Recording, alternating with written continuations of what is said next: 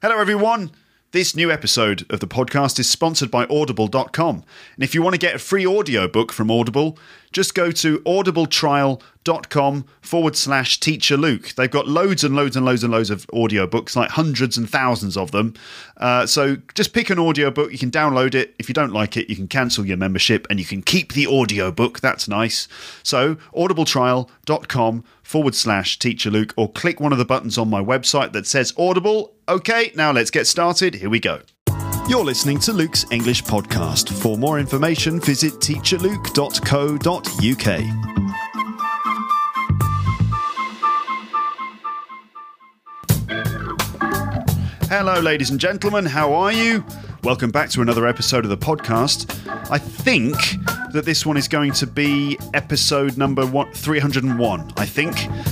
Don't even know what the name of the episode will be at this stage. I'm thinking of calling it something like the General Ramble, but I don't know. I've got no idea. So that's up in the air at the moment. Maybe by the end of the episode, I will have chosen some sort of title. But at the moment, it's just episode number 301. And I'm sort of giving myself the luxury of not really planning it fully this time, because recent episodes of Luke's English Podcast have been fairly well planned. Okay? Like there was that whole series about California, the road trip series, and they were mostly quite well thought out and quite well prepared in advance and stuff like that. There was the bank robbery episodes, which of course were like deeply fine-tuned, based on a sort of well-prepared game, like lesson plan thing. But then of course there was episode 300 and both parts of that. And that, again, that was fairly well prepared because I got recordings from my friends and recordings from Lepsters and other little bits and pieces, and sort of had to arrange them all and put it all together and edit it and all that sort of thing. So all of that required a certain amount of work and preparation. So I'm giving myself the luxury of doing an episode with minimal preparation this time. So that's what you're listening to right now, okay? So in this episode, I'm going to have a bit of a ramble about some stuff that's in the news at the moment, and also talk about a few other things that have just come into my brain, okay? So I'm not going to teach you anything specific in this one, or at least no specific language anyway. I'm just going to... Well, I will be talking about some bits and pieces about modern day British life. So there will be some kind of, I hope, sort of new content or things to learn from the episode, even if I'm not focusing specifically on language. So generally in the episode, I'm just going to keep you company for a while and talk to you one-on-one for the duration of the episode. Okay? So it's going to be just you and me, and perhaps a busload of commuters or whoever you happen to have around you at this moment in time. The music that you just heard in the background, that was the Beastie Boys, and the track was called Groove Homes. And if you want to download it, then I highly recommend that you do. There's several ways that you can get that song.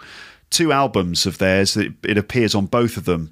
I reckon that you should get their album, which is called The In Sound From Way Out. Okay? The In Sound From Way Out, which was a 1996 kind of compilation album of all the Beastie Boys instrumental, jazzy kind of songs. Okay? So the Beastie Boys are famous for doing that kind of loud rap music, but they're also great musicians, and they play their own sort of instrumental jazz music. So that was one of their tracks that they recorded, I think, in 1992, so quite an old one. But I recommend that you download their album, The In Sound From Way Out. It's really good. Okay, now I do have a sort of agenda for this episode. A kind of hastily made up agenda. So I do have a kind of plan for some things I'm going to talk about. So let me just run through that agenda with you right now. So this is what you can expect from this episode. So first of all, I'm going to talk a little bit about the UK political situation at the moment and some trending news relating to that. So trending news on UK politics.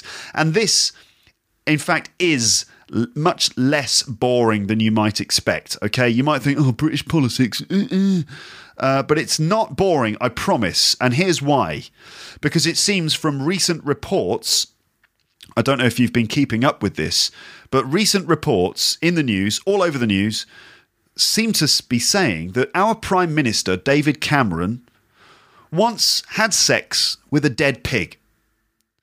Seriously, okay? It's been all over the news. Apparently, David Cameron had sex with a pig. And not just a pig, a dead pig. Now, you're probably shocked by that. You should be. It is shocking. And I'm being entirely serious. No joke. Did David Cameron really do it with a pig? And what the hell is going on? Well, listen, if you want to know more about this, then listen. I'll tell you the whole story, okay, about how David Cameron allegedly did it with a pig. And not just a pig, a dead pig as well. What a crazy, insane story. We're not dreaming. This is not some sort of dream or nightmare. It's true, okay? It's been in the news. I'll talk about it.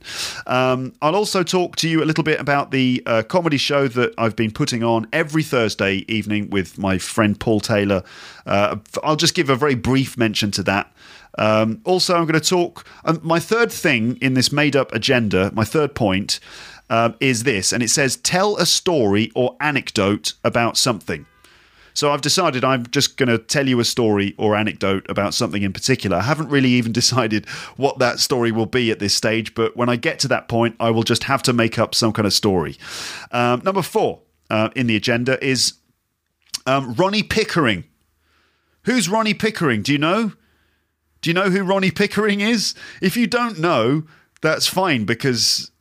probably before about a week ago, no one else knew who Ronnie Pickering was either. But he became something of an internet sensation over the last couple of weeks in the UK. So I'll tell you a little bit about Ronnie Pickering.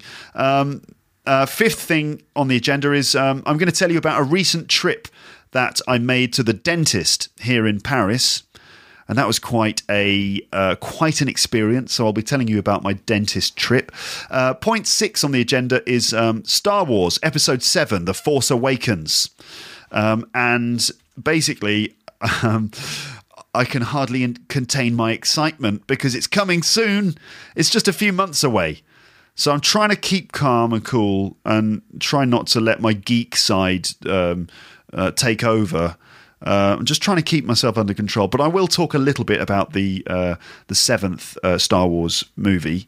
Not too much, because I know that not all of you are Star Wars fans, but, you know, a reasonable amount. 7th point on the podcast is some OPP. OPP, that means other people's podcasts. So I'm just going to make a little podcast recommendation, a podcast that I've been listening to recently. I'll tell you about that. Number 8 on the agenda, and I hope that I'm going to get through this agenda. I really do. So I'll try and keep it pretty quick. Okay. Point 8 on the agenda is it says, in my headphones recently. And I'm just going to share with you a few songs which I've been listening to recently. Okay. I'm just going to share them with you. Point number 9 is jingle news. Jingle news. That means that I've got a possible new jingle in the pipeline. Possible. We'll talk about it in a bit. Number 10 is Jarvis Cocker. I've just got something to say about Jarvis Cocker. You might not know who he is either, but that's fine. We'll get to it. Quite a famous guy in the UK. He has a place in our modern culture. And if you know about the UK and UK culture, you'll probably get to Jarvis Cocker eventually. So he has a part to play in modern UK life. And then point 11 is simply this line, and it just simply says, that's probably it, isn't it? So I imagine that once we get to number 11, that will be it. Okay, everyone? All right. Okay, so let's see. And maybe I should introduce some little noise or something just to kind of make sure that I've got your attention. How about this one? Yeah, does that work? You might have noticed on the podcast that I have a few little noises that I use sometimes. So I've got that one. I could also use this one. It's quite a nice noise, isn't it? Just a little kind of how would you describe that? I could use it as a kind of what's the word for it? A little it's like a segue, isn't it? A segue, not the kind of segue that you that you might ride around on, the Segway that I saw in California. Now, not that kind of Segway, but also a Segway sometimes means a sort of dividing point between two sections of the podcast. So I might, end one section and then you'll hear this noise. And then I'll start talking about something else. Or sometimes I use this one. I quite like that. Nice sort of fat digital noise. Yeah. Then there's this one as well, which I'm supposed to use when I make a joke, but equally I could use this one, which is obviously a bunch of people going, oh, when you tell a bad joke. I also got this one for all the LEP ninjas out there. That's just the sounds of a ninja, okay? Just generic ninja noises. Okay, fine. There you go. All right, so just a few noises. So, yeah, that's it. I wanted to just sort of use a little noise to show that I'm beginning the agenda. So here we go. Okay, so the first point on this made-up agenda is David Cameron and the pig, or Piggate, as it's being called. Piggate. Do you understand the use of the term gate there? Piggate. Now, whenever there is a big scandal in the news, usually in politics, they often put the suffix gate on the end of the word. So, Piggate in this case. Now, where does gate come from? It's originally came from the Watergate scandal, which involved Richard Nixon. Do you know about Watergate? Basically, Richard Nixon was involved in spying on his political rivals and various bits of sort of criminal activity, which eventually led to him resigning from his post as President of the United States. So that was the Watergate scandal. And now every time there's a political scandal in the news, they use the suffix gate at the end. So here we are. Now we have Piggate. Now, the story's a couple of weeks old, to be honest. I've come to the story a little bit late, but I thought it would be worth talking about it anyway, just because it's just such a kind of stunning piece of news and a kind of a mind-boggling story, okay? So, did David Cameron really have sex with a pig? Did he actually do this? Let's explore the situation. I was going to say let's explore the pig, but I don't think that would be a very good idea at this moment. Certainly not after David Cameron has already explored it in several ways, let's say. So, Piggate. So the claim is, the allegation is that David Cameron had sex with a pig, and not just any pig, a dead pig. That's right. Apparently, during his time at university, when he was a member of some kind of club, one of the things that he had to do in order to join the club, so part of the initiation ceremony to this very exclusive club in a very posh university, I think he was at Oxford, part of the initiation ceremony was that he had to do this horrible thing, and he had to put his genitals into the mouth of a dead pig. This is the allegation. Now, I should say at the beginning that this claim has not been proven or been backed up with evidence. The person who is making the claim says he has evidence for it, but that hasn't been made public yet. So it's just a kind of an unsubstantiated or unconfirmed claim at this point. Okay, so let's go back. Who is it that's making this claim? Well, the man making the claim is called Michael Ashcroft, okay, or Lord Ashcroft. And Michael Ashcroft has written an unauthorised biography of David Cameron, which is called Call Me Dave. Okay, so according to Michael Ashcroft, this story of David Cameron doing what he did to a dead pig came originally from a distinguished Oxford contemporary of David Cameron. So some apparently trustworthy, very highly respected and distinguished person who was at Oxford University with David Cameron. And so apparently that's the person who actually told the story originally, and Michael Ashcroft has put it into this book. So Michael Ashcroft has written a book about David Cameron. Who is Michael Ashcroft? Well, he is he's a member of the Conservative Party, quite a high-ranking, powerful member. In fact, he's a lord. So he's also known as Lord Ashcroft. He's an international businessman and politician. He's the former deputy chairman of the Conservative Party, so a very sort of high-level person in the party. And remember, the Conservatives are the party that are in power at the moment. And in brief, the Conservatives are associated with, usually with the rich, and they're kind of the party of the rich, and they tend to look after the interests of like rich people in society. They like to promote business. They like to promote the private sector, and they like to support the rich, with the idea that if you support the rich people and support the companies and businesses and the private sector, that will have a knock-on effect, which will basically generate more wealth in society, and that will be good for everyone.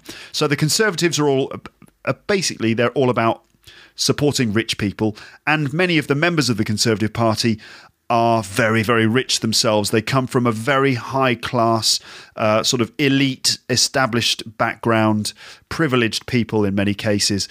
So when we talk about David Cameron and Michael Ashcroft, and also George Osborne, who is the Chancellor of the Exchequer, that's the Finance Minister, and also Boris Johnson, who is the current mayor of London, all of these people went to very exclusive private schools, and they also went to the best universities in the country, and they come from rich families. So they're basically from this world of privilege, this kind of high-level elite world of Oxford University and Eton School and things like that. Okay, so Michael Ashcroft, former deputy chairman of the Conservative Party, and apparently the 74th richest person in the UK.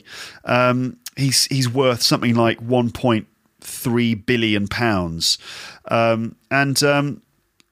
So he was someone who actually gave a lot of money to the Conservative Party. So he funded the Conservative Party for many years, particularly after the Tories lost the election to the Labour Party in the late 1990s. So when the Tories were struggling and they went through a few changes, Lord Ashcroft was one of the people who financially supported the Conservative Party, and so therefore felt like he should be given a powerful position. And in particular, he helped David Cameron to become Prime Minister and to become leader of the Conservatives and then ultimately become Prime Minister, with a lot of financial support and a lot of sort of power support as well. Okay. And so after giving so much money and support to Cameron and the Conservatives, I think that Ashcroft probably expected to receive some sort of powerful position in the government. Like, he wanted to be given some kind of ministerial position. And in fact, David Cameron, for whatever reason, didn't give him that position. And so then Ashcroft decides to publish this book. And in the book, it's full of these horror stories about David Cameron. So it's quite obviously some sort of smear campaign against Cameron. Now, what's a smear campaign? Smear. That's S-M-E-A-R. That's when you try and smear the name of someone. And now, literally, if you smear the name, it means, like, imagine writing someone's name in ink on paper and then rubbing your finger across the name, and it would smear the ink. So that's the literal meaning of the word smear, is to, like, kind of like rub all the ink off so that the letters aren't clear anymore. Imagine you write a name in ink and then you rub your finger across it and it would smear the name. Okay, that's the literal meaning. In this case, the slightly more idiomatic meaning of to smear means to sort of ruin someone's reputation, and it's often used in politics. So a smear campaign, it's probably a smear campaign, isn't it? I mean, why would Lord Ashcroft be publishing all these things unless he wanted to destroy Cameron's reputation out of revenge? Okay, so it looks like an act of revenge, which makes you think, well, maybe it's not true. Maybe it's not true. But then again, maybe it is. Maybe it is. Now, what actually happened? Well, apparently, let's see. I'm having a little look on some pages here on the internet, looking at Piggate on newspapers like theweek.co.uk. So let's see. let's have a look at the allegation. So apparently, when David Cameron was a student at Oxford University, he wanted to join a member of some kind of club. The club was called the Piers Gaveston Society. And apparently the Piers Gaveston Society is an extremely exclusive club of, like very posh people at Oxford University. Okay, so it's very difficult to get into this club, and they're very particular about the people who join it. And apparently part of the initiation into this club was that he had to insert a private part of his anatomy into the mouth of a dead pig. All right. So do you understand what an initiation ceremony is? An initiation ceremony is basically a number of sort of tasks that you have to achieve, or a number of things, usually difficult or embarrassing things you have to do in order to be initiated into some sort of society or club. In this case, stick your junk in the mouth of a pig. All right.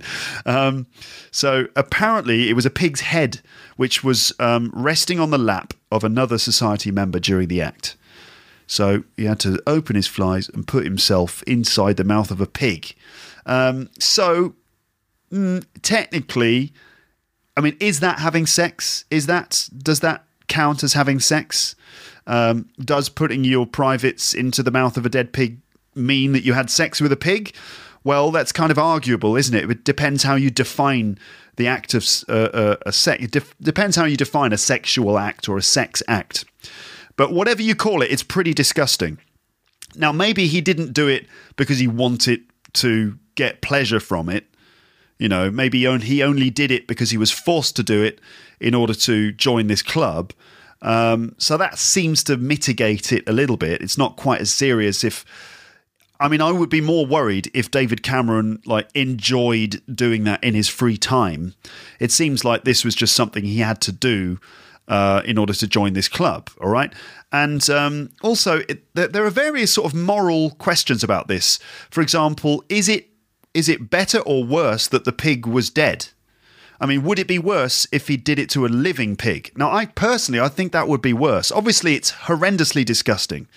And we don't even know if it's true yet, but it's certainly horrible and disgusting, the idea of doing something like that. I mean, it's morally sort of repugnant, and also not very hygienic either. So it's horribly disgusting. But if he did some sort of sex act to a living pig, maybe that would even be worse, because there would be the suffering of the animal involved as well.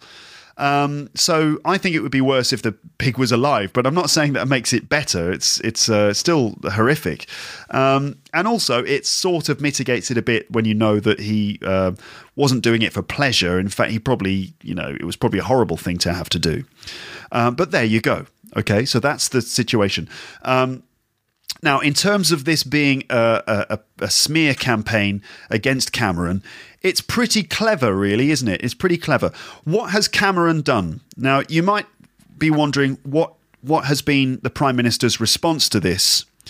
Well, he hasn't responded. He's refused to respond to it, which is probably the most clever thing to do, isn't it? Because of two reasons. Now, first of all, it's better that he doesn't respond to it, because if he responds to this and denies it, then he will also be obliged to deny various other things which have been included in this book. And arguably, some of those things are even worse than this, arguably. I'll come on to those in a moment. So that's the first thing. He would have to deny lots of other things too. And the second thing is, if he denied it, he'd have to go probably on television in front of the whole nation and the whole world and say to everyone, yeah, I did not have sex with a dead pig. And you don't really want to be doing that. He doesn't really want, even if he's putting it in the negative, it still sounds bad. If someone denies something like that, you still kind of think, yeah, you did though, didn't you? Because he's still saying the words, I had sex with a dead pig. I mean, technically it's I did not have sex with a dead pig, but he's still saying I had sex with a dead pig, isn't he? It's a kind of bit of psychology that you can, even if you're saying something in the negative form, you're still basically saying it. For example, I could say to you, don't think of an elephant. and you think of an elephant, right? So if you say, I did not have sex with a dead pig, then he's still basically going in front of the nation saying, I had sex with a dead pig. So, I think that it's quite a shrewd smear campaign. Okay, so what are the other things that are mentioned in this book? Well, as well as this thing with the pig, there's also other stuff like apparently Cameron was also a member of another club called the Bullingdon Club. The Bullingdon Club is quite famous. And a few members of the Conservative Party, quite high-level people, were also members of the Bullingdon Club. A bigger club than the other one. What was the name of the other one? It was called the Piers Gaveston Society. But the other one, the Bullingdon Club, is quite famous because a movie has been made about it called The Riot Club. Apparently, it's not a very good film because it doesn't really deal with the subject properly. But what's the Bullingdon Club all about? Well, this is another exclusive club of young, very rich, very privileged men who like to get together and celebrate being young, privileged, posh, rich men.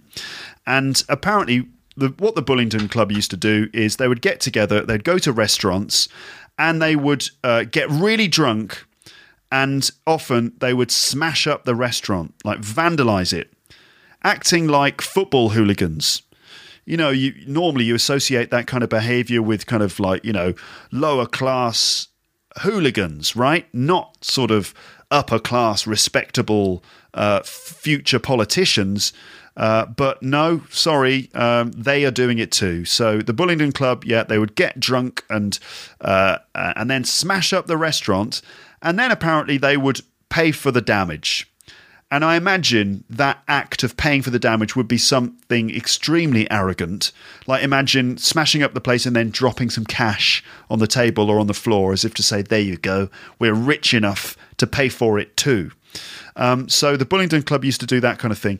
But apparently other allegations are that as part of the initiation to either the Bullingdon Club or the Piers Gaveston Society, he also did other things, like, for example, and this may be the worst one, apparently members of one of these clubs had to find a homeless person in the street, like a homeless man or woman, and in front of their face take a £50 note. So, a £50 note, which is the biggest note that you can get in English money, in pound sterling, get a £50 note and wave it in front of the face of a homeless person, not give it to them, just wave it in front of their face and then burn it, like light it and burn it in front of the face of a homeless person. Now that, to me, is even more disgusting than the sex act with a dead pig, okay?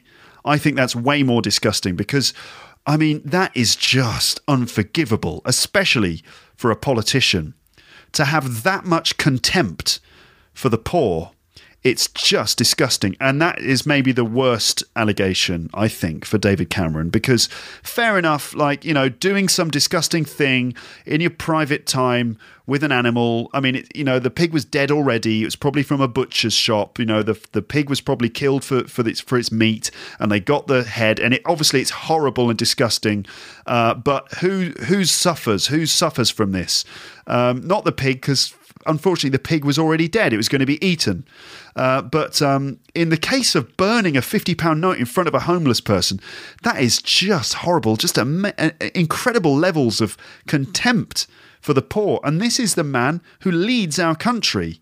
So maybe that's the biggest indictment, really, of Cameron here, that it shows that him and George Osborne, the finance minister, and the mayor of London, Boris Johnson, both of whom were members of the Bullingdon Club too, come from a section of society that really not only doesn't care about ordinary people, but in fact has contempt for them. So that's what Piggate is all about. Okay, so on one hand, it's about Lord Ashcroft taking revenge on David Cameron because he didn't give him a powerful position, but also it just gives you a little window into the world of the people who control the country. and it kind of gives you an idea of the sort of elitism and sort of moral repugnancy that we have in our establishment in the UK. Isn't it depressing? It is, actually. It's pretty sad. It's pretty depressing. And, you look at some places and look at some countries and you think, yeah, these countries are clearly very corrupt and so on. Well, the UK has got its own sort of mafia. It's like this rich kind of public school mafia. Anyway, I'm ranting now. I'm having a bit of a rant about the Conservative Party. I'm not saying that all the Conservatives are like that, but you can now understand why many people really sort of don't like the Tories and the Conservatives. Now, as well as that in UK politics, as well as this sort of ridiculous story about the pig, there's another story that's dominating British politics at the moment, and that is what's going on in the Labour Party. Now, if you listen to my episodes about the UK general election, you'll know the story, right? That the Conservatives have been in power for some time, and they won the election earlier this year, and the Labour Party lost a lot of seats. So big crisis for the Labour Party. What happened? They lost loads of seats in Scotland, and no one seemed to be interested in them in England. All right. And what they were offering before was kind of like the bit like the Conservatives, but a bit lighter, a bit sort of nicer, basically, a bit more socially conscious, but ultimately offering a kind of light, watered down, more socially conscious version of what the Conservatives were offering, which was basically public spending cuts. And it didn't work for them. And Ed Miliband quit, and Labour were like, right, what are we going to do? And so there was a lot of struggle within the party. And the next challenge was to choose their next leader. And so various different leaders were put forward. Some of them were just like Tony Blair clones, which means kind of centrist candidates who occupy a sort of centre ground, a very kind of liberal, sort of partially conservative with a few socially democrat policies in there, but in the middle ground, a bit like Tony Blair. And another candidate called Jeremy Corbyn, who is unapologetically socialist in his viewpoints, very left-wing. And Jeremy Corbyn is now all over the newspapers and all in the media and everything because he, in fact, became the next Labour leader. So, okay, let me just give you a kind of brief summary of the Jeremy Corbyn situation. Hold on, ladies and gentlemen. If you're not interested in politics, don't worry, because I'm going to tell you other stories and we're going to do other stuff in this episode. But I need to tell you about this just because I feel like there's a bit of a narrative running through some of my episodes over the last year or two about UK politics and the story of politics. So we had the Scottish independence episodes, the general election episodes, and now this one, which is like David Cameron sticking his willy inside the face of a dead pig, and also Labour electing a new leader. Okay, so the Labour Party is a bit divided, okay, between people who basically believe in the Tony Blair idea, which is like we can try and mix up old-fashioned Labour values, old-fashioned socialist values with more sort of Thatcherite kind of free market ideas. And that's the only way that the Labour Party can get power, is if we try and do something moderate like that. But people are fed up with it because they think, well, what do the Labour Party really believe in? What are their principles? And so along comes Jeremy Corbyn, who is an old school socialist. He's been in the Labour Party for years, and he's always just been a campaigner for, socialist values and things like that. Anti-war. He took a very strong stance against the Gulf War that Tony Blair decided to join in 2003. He was strongly against it. And he's basically a socialist. He believes in trying to represent the interests of ordinary people. He's interested in trying to support people who don't have much money and who need help. So he's interested in like offering welfare and redistributing wealth and that sort of thing, right? Now he could be painted as an old school socialist, but in my opinion, a lot of his ideas just sound nice. They sound reasonable. It sounds like he's just he's quite a sort of conscious and sort of moral person. who is looking after people who need help and who's got a kind of ethical approach to running the country. The argument against him is that he can't handle the economy and that where's the money going to come from? But it's interesting that we've got now in charge of the Labour Party, we've got a fairly staunch left-wing guy. So it's just sort of changed the political landscape in the UK a bit now. So as a balancing force against the, let's say, the rampant Tories who now are on their own in government and they're pushing forward with their sort of neoconservative ideas. And then on the other side of the House of Commons, we've got Jeremy Corbyn, who's pushing a slightly more, a very much more socialist agenda. So it's quite interesting to see the way in which the debate is being conducted. And I think it's quite healthy to have a strong opposition, a strong ideological opposition to what the Conservatives are doing. And I don't just mean someone who thinks that it's wrong that David Cameron boned a pig in the face, but just someone who is willing to argue against him and gives people another option. And in fact, what Jeremy Corbyn has done is he's kind of activated a big silent, I'm not going to say majority, but a big silent section of the UK population. People who didn't vote really before because they didn't feel like anyone represented their views. And so now loads and loads and loads of young people have come out and shown their support for Jeremy Corbyn. So he's very popular with the young, and he's also very popular with a sort of disenfranchised working class vote in the UK. So there you go. That's the political situation in the UK. We've got a bit more balance, and David Cameron did it with a pig. Okay, right. So that was point one. Moving on to point two. Let me tell you about this comedy show that I'm doing with Paul Taylor. Every Thursday at 7 p.m. in a place called the Pan Am Art Cafe here in Paris, Paul and I are doing a show, a stand-up comedy show, and it's called Sorry, We're English. And the concept is it's two English guys who live in Paris, and we talk about our experiences of being Englishmen in a foreign country, in this case in Paris. So there's lots of jokes about life in France and life in Paris, and also jokes about being English and the English and English life and English culture. And it is a stand-up comedy show. It's not just me talking or Paul talking. It's jokes and it's situations and stories, all designed to make the audience laugh. So if you're in Paris, or if you're coming in this direction, don't forget 7 p.m. every Thursday evening, you can come and see our show. All right. Now, number 3 in this list, it says tell a story or anecdote about something. So I decided that I'd put this into the episode just because, I went on about politics a bit, which is good. It's interesting and informative, but you might want a little bit of a story now. So actually, I don't know what I'm going to talk about. Let's see. I've told you things about when I lived in Japan, about when I was sick in Japan. I've told you stuff about my other traveling experiences. Okay, I'm going to tell you about a really bad stand-up comedy gig experience that I've had.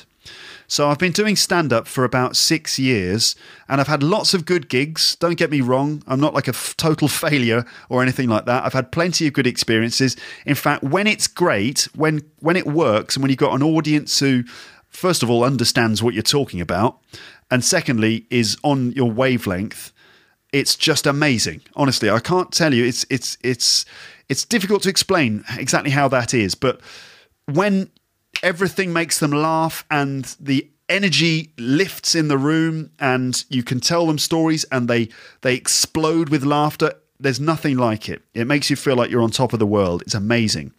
But some gigs don't go so well, okay?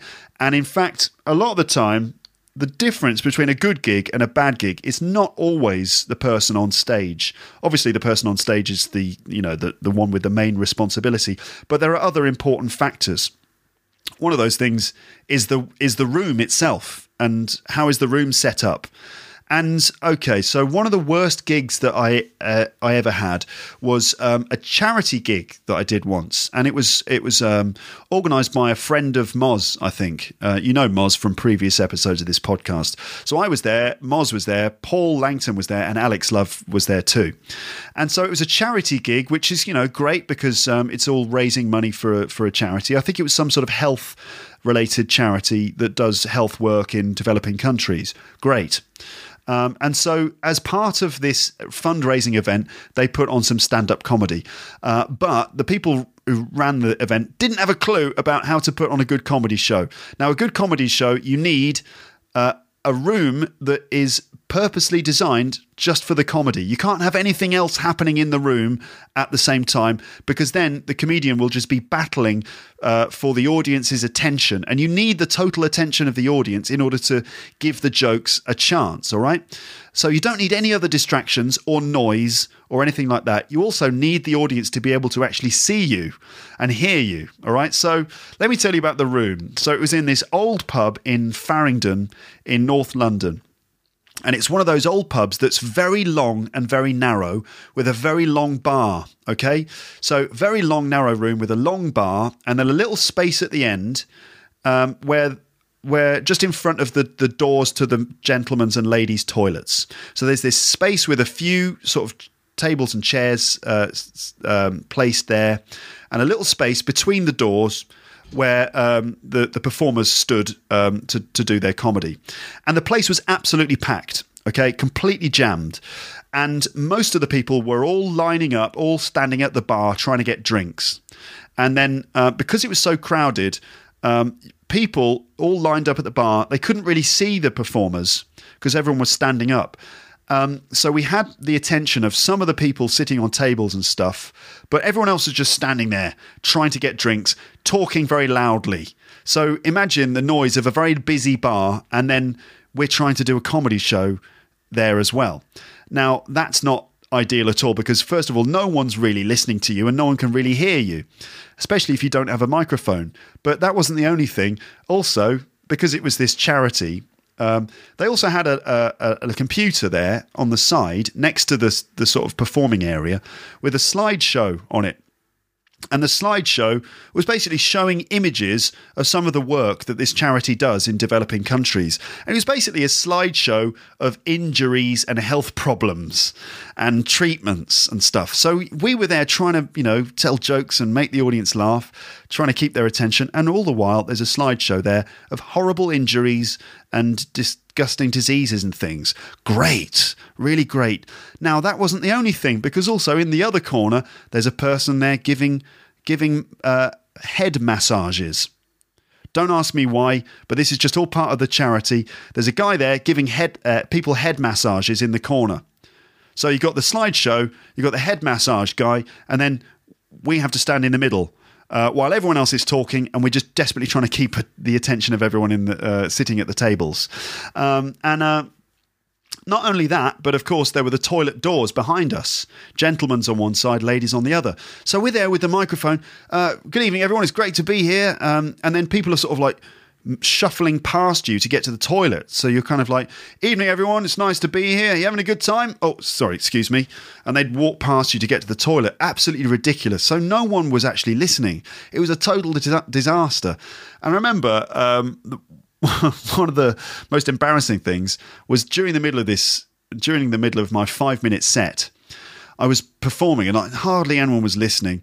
And there was one person sitting on the table who was listening. He was sitting at the table and he was just sitting there while I was telling my ridiculous jokes. And he was just nodding, just nodding, like really sort of taking it seriously as well. So there you go. There's just a story about a bad comedy gig that I did once. Now, point 4 in my agenda is this question. Who is Ronnie Pickering? Any idea? Have you ever heard the name Ronnie Pickering? Well, this is a name that has been going around the internet, particularly in the UK recently, because it's kind of become a trending topic. Who is Ronnie Pickering? Well, a video went around social networks, Twitter and Facebook and stuff recently, of a road rage incident. Now, do you know what road rage is? This is a thing that is often in the news in the UK, road rage. It's a particular form of anger which occurs when people are driving. For some reason, when people are driving, they just lose their minds and they get really angry. So often this happens between cyclists and motorists in London. You'll often see cyclists shouting at motorists and, swearing at them because they've done something dangerous. And sometimes the other way around, the motorists will shout at the cyclists or the motorcyclists because they've got involved in some dangerous bit of driving. And people's emotions seem to be so much more heightened. And so this is a video of a road rage incident, and there's a guy on a motorbike who has some sort of conflict with a motorist, and they argue, and the motorist seems to be completely crazy and starts shouting at the motorcyclist, and they have a big swearing match, and the driver is like really aggressive, and he keeps going, what are you doing? You're a wanker or something. Now there will be rude language. I think I said that at the beginning of this episode, didn't I? Well, if I didn't, I'm saying it now. There's going to be some rude language now because I'm going to play you an extract of. I'm going to play you an extract of the video of Ronnie Pickering's. Okay. Let me just find it for you. Where's Ronnie Pickering? Okay, I found the video, so I'm just going to play you the audio. You can't see it, but basically, the driver is angry at the motorcyclist, because of the way he's driving. But it seems the motorcyclist hasn't really done anything wrong. I'm going to play you the video audio for you now. Here we go. Bit noisy. Now, see if you can catch the swear words, because the driver is obviously very angry and he pulls over and he starts swearing. They have a conversation. Can you catch all the swear words? Let's see.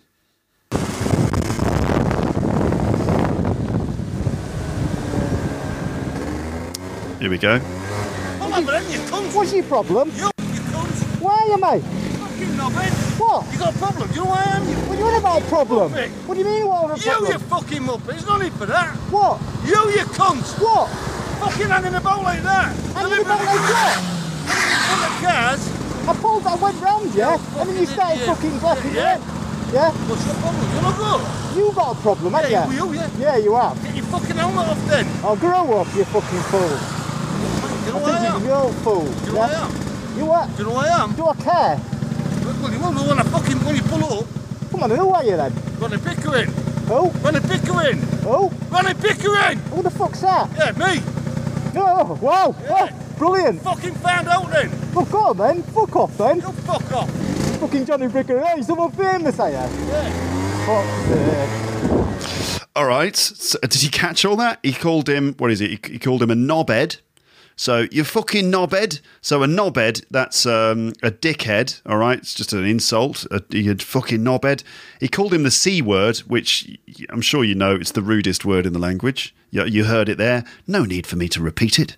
If you want to learn all the swear words, and I mean all of them, just go back to, episode number 83, How to Swear in British English. You'll get absolutely all of them. So this is like a bit of a refresher, I suppose, here. So he called him a knobhead. He called him the C word. And then he's like, do you know who I am? You don't know you know who I am? It's like, I don't know. Who are you then? I'm Ronnie Pickering. Who? Ronnie Pickering. I'm Ronnie Pickering. And so apparently he's supposed to know who Ronnie Pickering is, but no one knows who Ronnie Pickering is. This is the point. Apparently we're supposed to know who he is. No one's got a clue who Ronnie Pickering is. And then he starts offering him for a fight. He's like, come on then. Come on, let's have a fist fight. Let's have a bare-knuckle fight. That's what you're going to hear now. So he's still not satisfied. The driver decides to pull over again next to the motorcyclist. And the whole time, sitting next to Ronnie Pickering in the car is his wife, we imagine. And she's just sitting there, not even looking at anyone, just sitting there completely impassioned, like she's not bothered by it at all. So he pulls the window down. What? Let's have a fucking bare knuckle then. What's that going to prove? I'm going to knock you out. Why are you? Why are you? Let's have a bare knuckle fight then. What would a bare knuckle fight I'll fucking show you then, won't I? Who I am. Who you are? Are you on about? Yeah, bare knuckle fight. Come You on. know who you are. Get over here. Oh, what do you mean who you are? You said who you are. You're Ron fucking Pickering. Fucking fighter, come on. You said you're Ron Pickering or Yeah, something. fucking go at some cunt, you idiot. I don't know what you're on about. Yeah. See that? I'll fucking smash it. I'm telling you something. Would you? Right? Yeah, you. Why? Because you're an idiot. Why am I? Do you want to have a fight or what? I didn't say I wanted to fight with you. Listen, fucking dickhead. Don't fucking cause one then. I ain't caused one. Don't want or you'll have one. I ain't caused one. See you and that. I ain't caused one. I was just turning the corner and you was blasting your arm like an idiot. So he's like, all right, do you want to fight? No. Well, don't fucking cause one then. So apparently he's accusing him of causing a fight. All right. So I didn't cause one. I just went round you. Anyway, you might be thinking, all right, whatever. But that's the story. Like, I'm fucking Ronnie Pickering. Don't you know who I am? Well, no, mate, we don't. We've got no idea who you are. And, of course, various different sort of videos have surfaced as a result of this. So I'm now going to play you a Ronnie Pickering mashup. And this is like, those videos that they make, which is like a mix of different things. So you're going to hear the Ronnie Pickering mashup. And this is like Ronnie Pickering inserted into various different Hollywood movies and things, all right? So if we start with The Who singing Who Are You? And apparently he's Ronnie fucking Pickering. You what? Do you know who I am? Who are you? Ronnie Pickering. I really want to know. Ronnie Pickering. Come on, tell me, who are you? Ronnie Pickering. Who the f***'s that? Yeah, me. I admire your luck, Mr. Pickering. Ronnie Pickering. I don't know who you are. Ronnie Pickering. What are you? Ronnie Pickering. If you're looking for ransom, I can tell you I don't have money. Let's have a bare knuckle fight then. This is Ronnie Pickering.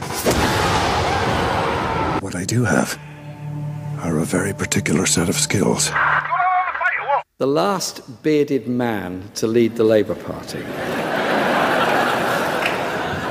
was Ronnie Pickering. Who the f***'s that? Yeah, me.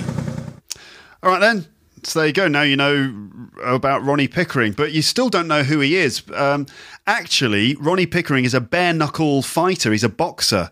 He's a bare-knuckle boxing fighter. So that's who Ronnie Pickering is. But still, no one really still knew who he was before this video emerged. But there you go. I thought I'd tell you about Ronnie Pickering, the whole Ronnie Pickering thing, just because it's like been a funny video that's been going around recently. Okay, so that was point 4 in this kind of made-up agenda. Hello, everyone. This is Luke. I've just paused the podcast there. Guess what? My agenda was way too long. And of course, I'm rambling on far too much in this episode. And so I couldn't bear to make you listen to the whole thing in one go because it ended up being about an hour and a half, which is about the length of a football match. So I didn't want to make you sit there or stand there or in whatever body position you're in and listen to the whole thing in one go. So I've decided to be like a ninja and ching ching. I've chopped it in half again. Well, sort of in half. I've chopped it sort of somewhere after about the halfway point, and you'll be able to listen to the rest of this sort of non-specific episode dealing with various different things in the next one. That will be episode number 302. Okay, so that's the end of episode number 301.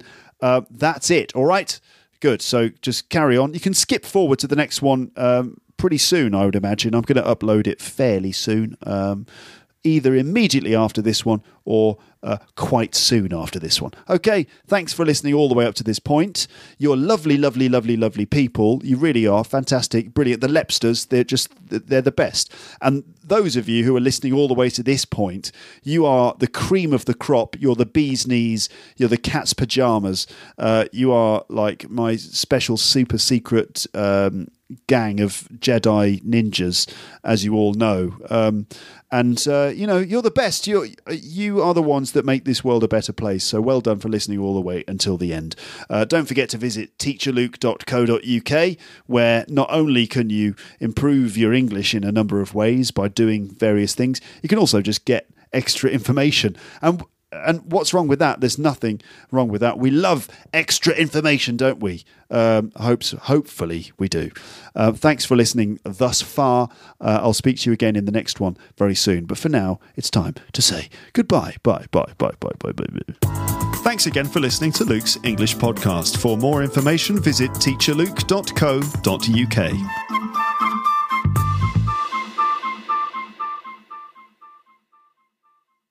Hello, it's me again. I'm just adding something here in post-production. It seems I'm not quite finished with this episode. And going back to the whole David Cameron pig story, there's a video that's also going around on the internet that I just wanted to share with you. Now, this is a video made by someone called Cassette Boy. We don't really know who he is, but every now and then he publishes these very cleverly edited videos. Usually they're quite satirical in nature. They make fun of politicians and other public figures. In this one, this short video by Cassette Boy, he's making fun of David Cameron and the Piggate story. So it's a little bit rude, as you might expect from a bit of satire about this particular bit of politics. But basically, this is a sort of edited song called Getting Piggy With It. And what Cassette Boy does is he takes footage of political speeches and interviews and he cuts them up very cleverly so that the politicians actually say different things. So he uses the words that they've said in different speeches and splices them together so that they say different things as a way of poking fun at them. And in this one, we hear David Cameron rapping over the backing track of Will Smith's Getting Jiggy With It. But in this case, David Cameron is talking about getting piggy with it. And this is what it sounds like. Today I want to talk about me and pork. I get and kick out of getting my dick out. So let no one doubt it's going in a pig's mouth. As I said, I'm going to get me some head from a pig who's dead. This is big. I'm going to stick my dick in a pig. Getting piggy with it. Getting piggy with it. Getting piggy with it. Getting piggy with it. That's it for now. Speak to you again in the next episode soon.